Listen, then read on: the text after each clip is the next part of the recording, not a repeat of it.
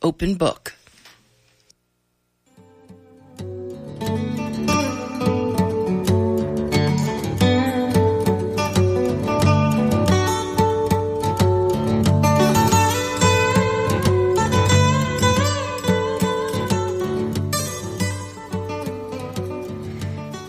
Earth beneath you, holding you up.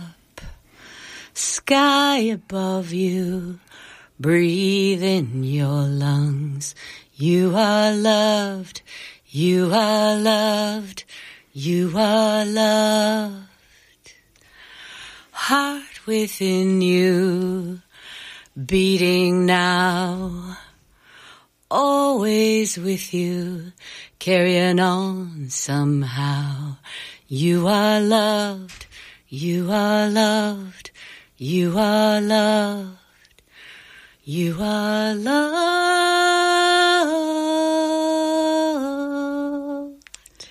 Welcome to Cover to Cover. This is Jovelyn of Jovelyn's Bistro, and you were listening to Eve Decker. She's in the studio with me today, and Eve Decker began practicing Vakapasa Buddhism in 1991. She's a graduate of UC Berkeley, the Path of Engagement and Community Dharma Leader Programs at Spirit Rock Meditation Center. With her today is J.D. Dahl, who serves as a core teacher at the East Bay Meditation Center and has served as a board member and a co-founder of the LGBTGI Meditation Group. Welcome to the show. Thank you. Thank you. And Eve Decker opened the show with that wonderful number of love. Eve, what's the title of the show? And I also know in January you're going to be doing your musical thing. Mm-hmm. Where you're going to be, and what's the name Jovelyn. of that? So the song is called Loved, and is one of many songs that we'll be doing on January 30th at the Freight and Salvage. Is a concert to celebrate a number of artists who have sung for a class that's been held in Berkeley for many years called the Awakening Joy class. Mm-hmm. Okay. And now some of you that was listening a couple weeks ago, you're going to say, wait a second, didn't I hear Eve? You have a conversation with Eve. And the answer is yes. The answer is that after that conversation, I also had Angela Dew on, who was the editor of the book, the anthology Still in the City, Creating Peace of Mind in the Midst of Urban Chaos. That was I felt that is such an important message that I wanted to continue the conversation for all of us out here in the world that is listening, and those that you could share who may not be listening, ways in which we can understand ourselves and hold a sense of spirit, our humanity in whatever chaos we're experiencing. And so we're going to talk about that through meditation, through Buddhism, and you don't have to fall in that category in terms of Buddhism, but you can fall into the category of wanting to behold and wanting to have a sense of a foundation of love, and defining what that love is for you, defining what that is, defining what love is for you, and how to be centered inside of that. When you're moving in the world, when the world is spinning around you and making you dizzy, how can you go back to you? And what does it look like? And have you ever been to you?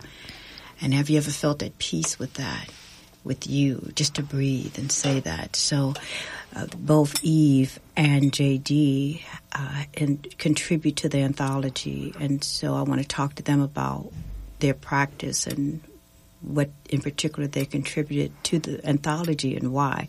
So JD, go by the pronoun they and them.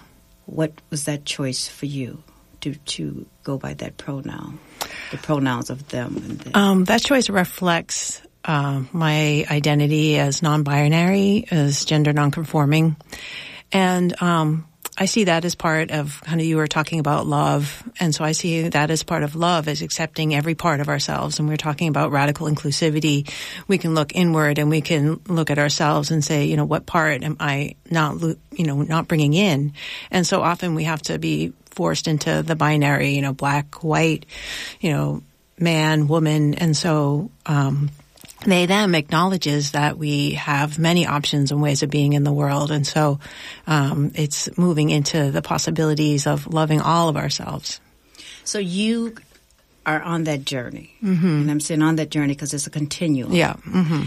What did you discover in this journey that let's go closer to the beginning of your journey. What did you recognize that you were not letting in and that you needed in, and why?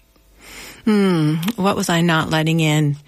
Well, it's interesting because I think, there have been times in my life where I haven't been letting in the feminine, and there have been times in my life where I haven't been letting in the masculine. And some of that, especially as I was younger, depended on what I was allowed to be and who I was allowed to be by my family and the culture that I grew up in. And so, it's an interesting place of, I believe that we all have aspects of masculine and femininity and others that we don't even have language for within ourselves and how we express ourselves. And so, to be fully whole, to be able to listen internally to that which, which is our own truth is really important to help heal the world and to bridge, that wholeness for all of us. So for you, and I like that example that you were not letting at times the feminine and then not letting at times the masculine in, and depending on where you were at, you were navigating that. So how did you come to bring both of them in together despite the umbrella you was existing under? Well, I think there's been a lot of resilience, and I would actually have to say that my Buddhist practice has been really key in that element of there's a way in Buddhism that the term mindfulness doesn't really actually speak to the mind heart. That actually is it's called in the Pali, which is the closest to the language of the Buddha.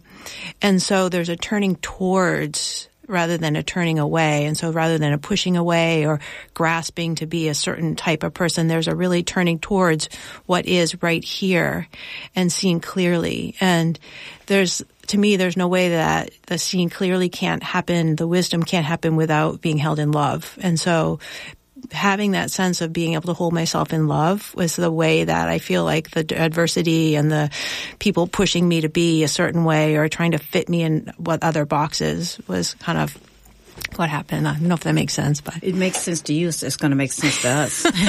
So talking about love, let's go to the love song woman, person, Eve. When I hear the word love, I also behind it hear the fact that it's very hard to define what love is. And certainly we have all been indoctrinated with the Hallmark version of love. Right. And I don't know about the two people I'm sharing this space with, but that definition has been destructive in many ways. You opened the show, Eve, with love. What have you learned about love as a song, probably writer, but certainly a singer, a beautiful singer? And how has that been informed by your spiritual practice? I think love, one thing I know about love from direct experience and also from my spiritual journey is that it changes its response depending on what it meets. So it can be a general sense of kindness and respect. It can be compassion, staying present and kind with pain. It can be joy and thankfulness. On what it means. This is a good one, Eve. I want us to slow down a minute to really talk about this here, depending on what love meets. So this, for the listeners, this is my moment where I think I have a pre-holiday gift to give you that Eve is sharing, that love changes depending on who loves meet, and it could show up as kindness. When would be an example where one could be kind? And as you think about that question, and I want the listening audience to think about how we all move in the world. And if we start with this notion of love, where can we go out in the world and let love meet spaces, places, and people and show its other faces, other entities. So where have, and let's each give an example, like be an example for our listening audience. And as you're listening to Eve Decker and J.D. Doyle, KPFA, I'm your host, Jovelyn Richards, and we're talking to two people who contributed to the anthology Still in the City, Creating Peace of Mind in the Midst of Urban Chaos, which, before we answer the question, J.D., where can people get the hold of the book? Website, or is that a question for Eve? Yeah, I mean, you can get it at the website there's Still in the City. There's other places online. I don't know, Eve. Yeah, I would say you can go to the Spirit Rock bookstore. If you Google Still in the City, you'll find a direct link to order it online. It's on Amazon and the other kind of, so basically order. Go in the title and you know what it's about. So when have your love, who you are, how you hold love, been out in the world and love met its circumstances and showed some emotion, like joy? Well, what I find is that if I am simply present, simply aware, then love comes along, and then it changes its shape depending on what's needed. So if I'm not in an automatic kind of a response to the world, but I'm here, I can feel my body sitting here now, and I see the two of you and feel the headphones on my ears. And so the kindness, this love right now, is holding my own body in kindness, holding the two of you in kindness, holding whoever's listening to us in kindness. Because there's that awareness of what's happening right now. I'm not defended or reactive. I'm not in habit. And so love is really supported by awareness. And awareness is another word for mindfulness. It's a quality we all have. So thank you for that example, Eve. Here's my example. Then, J.D., you give an example from past, present, that you approach with love, where as a premise, and then it was able to activate something else that was needed in the moment. So my example happened within the last half hour. So I see my guest, J.D. I'm in the engineering room, and through the glass, I see Josh, who's here at KPFA, part of the KPF family, and he has this person, and I think that's J.D. So J.D. enters the space where I'm at. I welcome J.D. them in, and J.D. says to me, somewhere in the first few lines after we're shaking hands, that they are nervous. So here's my activated love. So I understand nervousness. That's the human connection, right? So now I'm an African-American woman, Native American woman. And J.D., are you white? Okay, J.D.'s white. Irish Catholic American. So here's this difference, right? The immediate difference of two entities coming in space. But if I'm holding love just as a foundation, love me a kind bar, love me some coconut milk. So I'm just giving examples. Love the sky, love, and I'm in present. And so when she said that, when them said that they were, and I'm doing the pronouns, and so I'm gonna, yes, I appreciate me figuring that piece out. Another example, that's another act of kindness. That's right. So when they said they were nervous, then because I know the story of nervous, so we all have stories, common themes that we know, then I told her the story of nervous, how I knew it. And then I also said because of them, I wore my fake diamond earrings. My fake diamond earrings to welcome you into Jovelyn's world. That was my kindness. And it brought me joy. So tell me experience of you.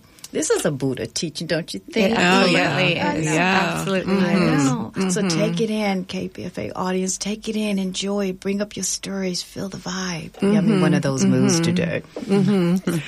What makes me think of is how, given the reverberations of the hate and the violence that we are seeing and witnessing so much now. It's the nourishment of joy that you're speaking to is so precious, and that we each have that possibility in the moment to turn it to each other and turn towards each other. And the beautiful example of your diamond earrings, just those shared moments. Oh, just a second. I have to say this. Okay. Just in case, because the economy, someone's listening and say she's got on diamonds. Fake. They're fake diamonds. Don't rush me. Fake. Oh my gosh. And they're beautiful. Yeah, great. Yeah. So you were telling me before we got on the air that you have a neighbor who's African American, and you wrote about him in the anthology. Mm-hmm. Would you like to share with our listening audience this Sure. And tell us a little backdrop story about this? Yeah. And so I live in North Oakland, and I feel really fortunate to live in a neighborhood that still has a lot of people who grew up there and who haven't been pushed out by the rents and the price of living. And I've lived there about 10 years now. And so I feel complicit in some ways in the changing neighborhood. And so I feel really committed to knowing my neighbors and connecting with them and reaching out. And so a young man who grew up in the neighborhood, he comes over and helps me out and works in the yard, and we have lunch. And so I wrote about him, and so I saw him recently, and I had the opportunity to share what I wrote. And so I haven't bought him a book yet, but I told him I would do that. Take him this book. Okay, I will. Thank you. I will. And I'll sign it for him. Okay. All right. So I'm going to start here, and then I'll go right into the part where about my neighbor. Let's get into, because it's a half-hour show. Get into the thick of the story, and then you could do the back and front of it. When my neighbor is put back in prison because he has violated a probation order which prohibits him from visiting the apartment building where his mother lives, I am stunned and can easily become overwhelmed by the magnitude of the implication of systemic injustices, particularly as they play out in communities in poverty. I'm aghast that our community finds it tolerable that a young man released from prison cannot visit his mother's house. I can feel the desire to lash out with anger at the systems that created this situation, the schools, the corporations, the police. The field of emotions at play in my body range from anger to hopelessness to rage. At times, I notice fear rise as the energy of the anger feels out of control. I then notice habitual tendencies related to the desire to be in control. I reflect on how my delusion of having control keeps me separate from my own experience and from others. I practice to be with a range of emotions, to sit with the discomfort of the accompanying unpleasant sensations, and also with deepening the understanding of the interconnectedness of all life. Let's stop. Pause. When you say that you're recognizing that there's this anger and all the grocery list of things that you were experiencing was because of part of it, your own unwillingness to look at your interconnectedness, or was stopping you from entering the interconnectedness. Did I get that right? Is that what you're getting at in this? So I was saying kind of that the anger was pointing to the interconnectedness, that in order, like for me to build my capacity to be with the anger allows me to build my capacity to really feel what it means to be connected, to feel what it means to be connected with the injustices of my neighbors. And what about, how does it connect to your own personal injustice? So, we know his story. Yeah. So when I look at that, like for me, as somebody who has been discriminated against and marginalized and kind of basically told there's no place for you as who I am as a person, I had to, I collapsed into a lot of self-hatred in that. And so coming to have some self-soothing and some loving of that has allowed me to hold myself so that I can actually hold the pain and suffering not only of myself, but of others in the world. So if I'm hearing you, you're saying that when you began to look at how disenfranchised, and this is my language, that you were from this sort of umbrella that exists as construct, that you internalized that and had anger or hatred towards yourself or those sense of feelings. And because you could hold that as a white person, because you also know the feelings of not being in the mix, if you will, understanding that there is no mix that's inclusive, right? That when you accepted that, it gave you space to be able to recognize that disenfranchised spirit in others, and it connected to this particular man in your neighborhood, and therefore that you could be on an even playing ground. Yeah. And I think that generally the seesaw is from shame to blame to shame to blame. It's their fault, it's my fault, it's their fault, it's my fault, and so many of us internalize that. Yeah, and that's why I was saying when you both came in here, we're really stupid. We're stupid. We're stupid as people. We're stupid as people. And y'all had gentler words to say that. But I think that I'm saying this out loud, and for my listening folks out there, yes, I'm saying that we are stupid. And I'm not talking about the three of us in this room. When I say that, we're stupid because we're not getting the fact that nothing can overpower togetherness. Nothing can take when you're together with people. And there is no such thing as we are different. There are constructs that exist, but we are not different. And when we are together on that, nothing can move that, because we are already in love with ourselves and others. And when I'm feeling a day when I don't feel love for me, I can see it reflected in you. You remind me that I am loved by saying something. Bring me your kindness. Eve, in all of this, I know last night you were singing at a memorial service, and you are a Buddhist. And you opened the show with this love. What holds you? And then you teach. So there's a part of it that says there's moments you have to be completely exhausted from holding up the sky sometimes. What keeps you believing and rising up to continue to open your mouth and dare a note? I think that you and JD have both spoken the things that keep me going. You spoke it when you spoke about the awareness of connection, like the awareness of we're all one. I really feel that, and it's really, really nourishing. And then JD spoke about the nourishment of joy, of intentionally allowing joy. There can be joy and sorrow not only in one day together, but in one moment together. And we can be aware of the joy, take in the goodness, intend toward it, even when we're grieving murders. So taking in the joy and being aware of and nourishing the connection, feeling it and nourishing it are two things that really sustain me.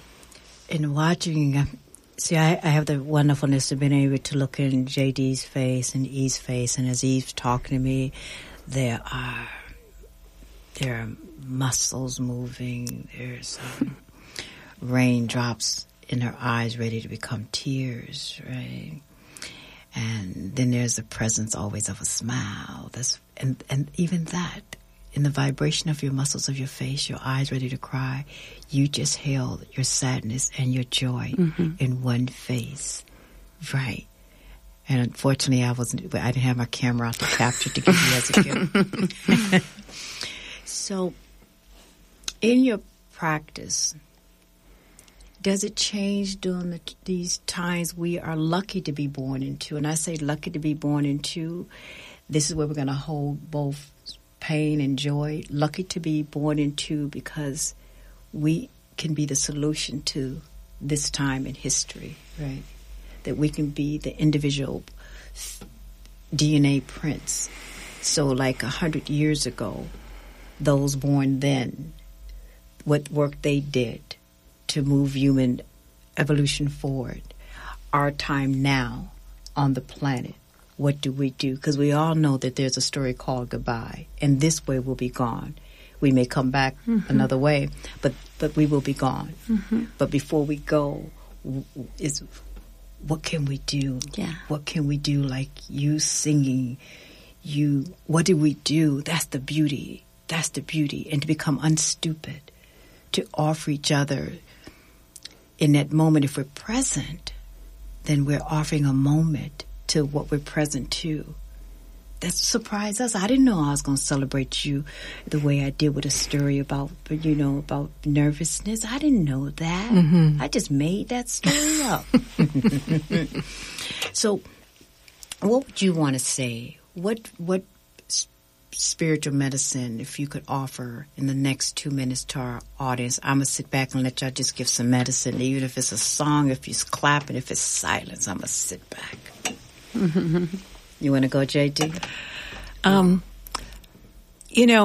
Because I'm situated as a white person in this world, in the U.S. at this time, like for me, looking at our ignorance, we all have our own portion and histories of ignorance, but particularly the ignorance of power and privilege bring, and holding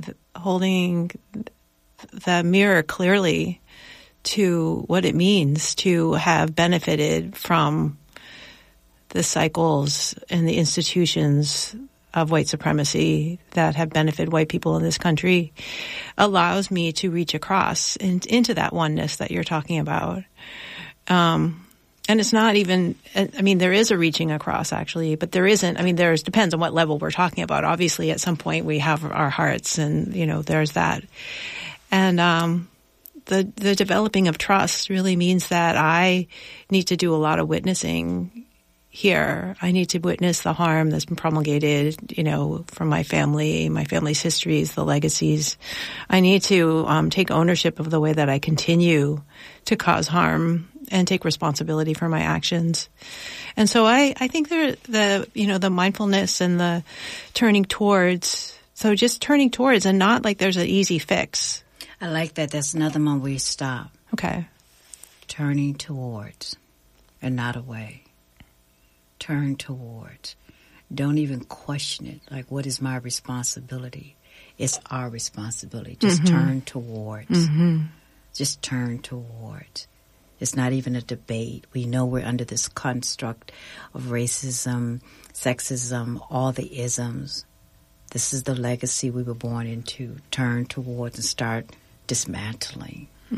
Dismantling. Don't even ask, well, what did I do? Well, come on now.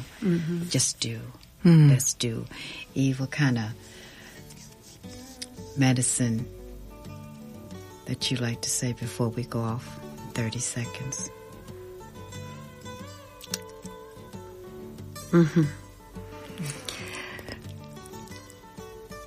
Jovelyn, I want to hear your medicine. You feel like you could share some? I think we just have. But I will say this, I'll bring more medicine back. You've been listening to Cover to Cover with Jovelyn Bistro. I want to thank my guests, Eve Deckler, J.D. Dahl, and keep listening, KPFA. I've been your host. Thank you. Thank you. That's the medicine. Thank you. Gratitude. Thank you. My pearls and my diamonds.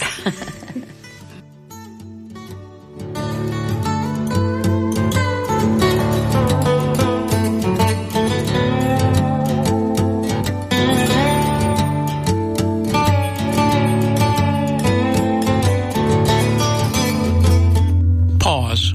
Breathe. Smile. With these 3 small words, each containing a universe of wisdom, poet and novelist Maxine Hong Kingston and Zen mystic Gary Gok invite you to bring the practice of mindfulness into every moment of your life. Together they will discuss Gary's new handbook, supporting the cultivation of awareness, compassion, and joy. Maxine is, of course, the author of Woman Warrior, Tripmaster Monkey, and other prose wonders.